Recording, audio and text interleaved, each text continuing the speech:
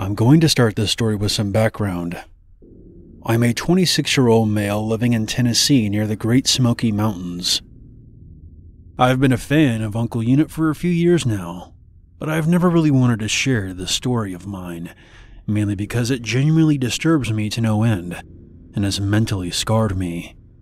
In order to move on with my life, I just had to put it out of my head for a while, but after watching some videos on this channel and doing some serious self-reflection, I've decided to share this and let all of you judge it for yourselves. This happened a year after I graduated high school. I had just started working at a local convenience store, one town over from where I lived.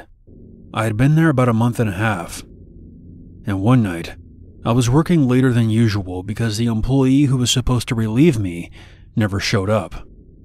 I called up my manager to tell him that the employee never showed. He wasn't really surprised because he had been having issues with that guy and expected him to quit sooner or later. "I'm really sorry about this, but I'm gonna need you to stay until closing time and lock the place up when you're done. Call me if you need anything." It was no big deal for me. I actually liked working by myself most of the time. The store usually stayed open until around 9:30 or 10, depending on if we had customers in the store or not. I was cleaning up one of the aisles in the back of the store after helping some customers. I had one earbud in my ear, listening to an audiobook on my phone, when I heard the front door open. So I walked to the front counter to see if this person needed any help. Only one problem.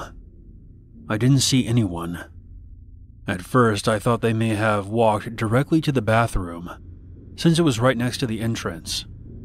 But after waiting about 10 to 15 minutes, I finally walked over to see if it was locked. To my surprise, it wasn't. In fact, it was slightly cracked open, with the light turned off.